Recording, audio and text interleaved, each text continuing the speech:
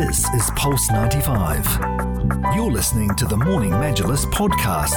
Well, I hate to be a Debbie Downer here to start this conversation about unemployment and how it's rising, especially in the UK, but we got to state some facts here. The monthly labor market figures from the Office for National Statistics found that unemployment rose modestly to about 3.9% in March. That's from 3.8% the previous month. So the number of people in the UK not working because of long-term sickness has really risen to a record high, partly because of ongoing health problems, mainly because it was reported it's related to the coronavirus pandemic, according to what it was showing in the figures. But to be specific, more than 2.5 million people are not working due to those health problems. And yeah, they're blaming an increase in mental health issues in younger people and people suffering back and neck pain as well, possibly due to working from home for this rise. And typically for every 13 people currently working, one person is long-term sick. And yes, again, to reiterate, since the start of the pandemic, there were well over 400,000 more people outside of the labor market due to this health, to ill health, actually. Yeah, and 1 in 13 people. Wow, that is massive. That is massive. It's massively high. And you know, when you mentioned something there, Rania, about people suffering these back and neck pains, possibly due to home working. Sitting a lot, yeah. I actually think that working from home can actually have a lot of mental problems as well, mental issues. True. Mental issues, because, you know, human interaction is incredibly important. Vital. You know, it's vital, you know, to be able to actually talk to someone, whether it's about work or anything, sports that you've been watching. Even fighting with people. Yeah, arguing. Sometimes it's health. You need that human interaction. You do. And if you're at home working day in, day out in the same four walls as the previous days, you kind of you begin to feel a bit lonely. You lose touch. You lose touch. You start getting in your head potentially about certain things. You overcomplicate things because you don't have that way of venting. You know, getting it off your chest by talking to people.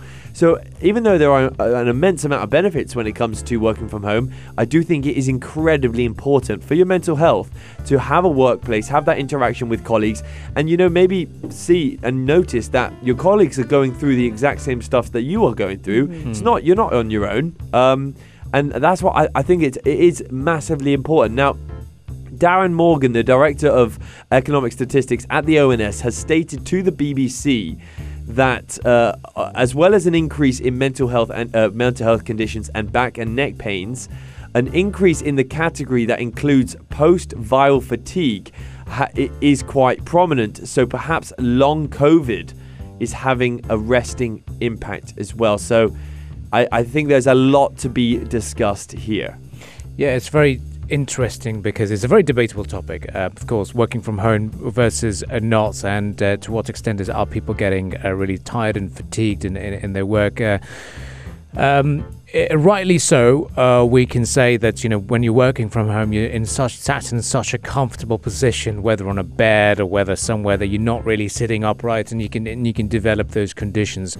But I'm all for a hybrid work model. I think if I were to be running a business and if I were a manager, I would definitely allow my staff to work from home. The reason being is, there's a popular thought that if you're not working in the office, you're not working. Yeah. I disagree with that, because people have different lives. People, when they go home, they're not chilling and vibing. They're working too, because let's say mothers, for example, they've got their 24-hour bosses, their children, they've got to look after them, you know. There's so much work that an individual has to do when they do go home. So I do appreciate when the bosses say, let's have a hybrid work model where they come into work once or twice a week. And that's the norm, by the way. When you travel to the UK or even Canada, you'll see people are still doing the hybrid work model. Here in the United Arab Emirates, if you do a hybrid work model, they're surprised. Here, people will be surprised. They'll be thinking, what on earth? You're not working from the office. What's wrong with you? Yeah. Why are you so COVID is so 2020 and 2021. Forget about it. But in other parts of the globe, they've realized that it's actually better because the cost of commuting and the time it takes to commute adds to the pressure and the fatigue of an individual. So it's better to allow them to work from home so that they're active, they're a bit more available, and they don't have to worry about traveling, and it saves costs to them as well. So it's interesting, but I'd still vouch for the hybrid work model. Yeah, I think a lot of people can argue that they are potentially more productive at home because they're in their safe space. You know, they can maybe distract themselves and take a little break in their safe space, make a cup of tea or something, you know.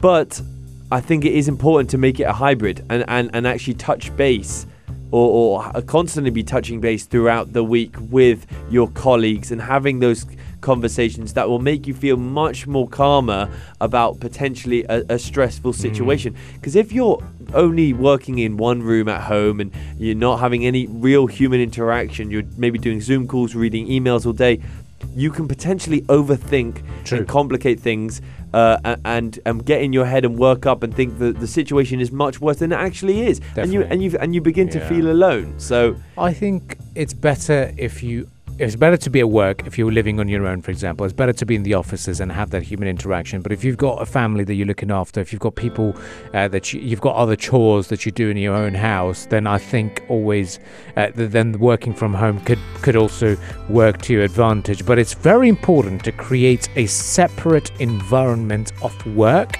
as opposed to just lying in bed and answering emails. I'd even here, for example, right after the show, for example, I wouldn't go and lie on my bed, for example, and work on our future projects. I'd either be sat here in the offices, or I'd have a separate office desk in my own home where I'm working from, because that is my workstation, and it's very important to have a dedicated workstation so that you can separate your personal life and your corporate and work life. And sometimes I'd also recommend people to, if they are working from home here in the United Arab Emirates, or especially in the Emirate of Sharjah, House of Wisdom. Go over there. That's a proper workstation. Oh, wow. Okay. Reason being is you've got amazing natural light, you've got amazing desks, you've got a great atmosphere of individuals walking around. Coffee and food. And I love their indoor/outdoor garden that they have. So if you fancied a little bit of an outdoor space without being too outdoors, that central garden that they've got. And so futuristic as well. Just brilliant. The aesthetic. Exactly.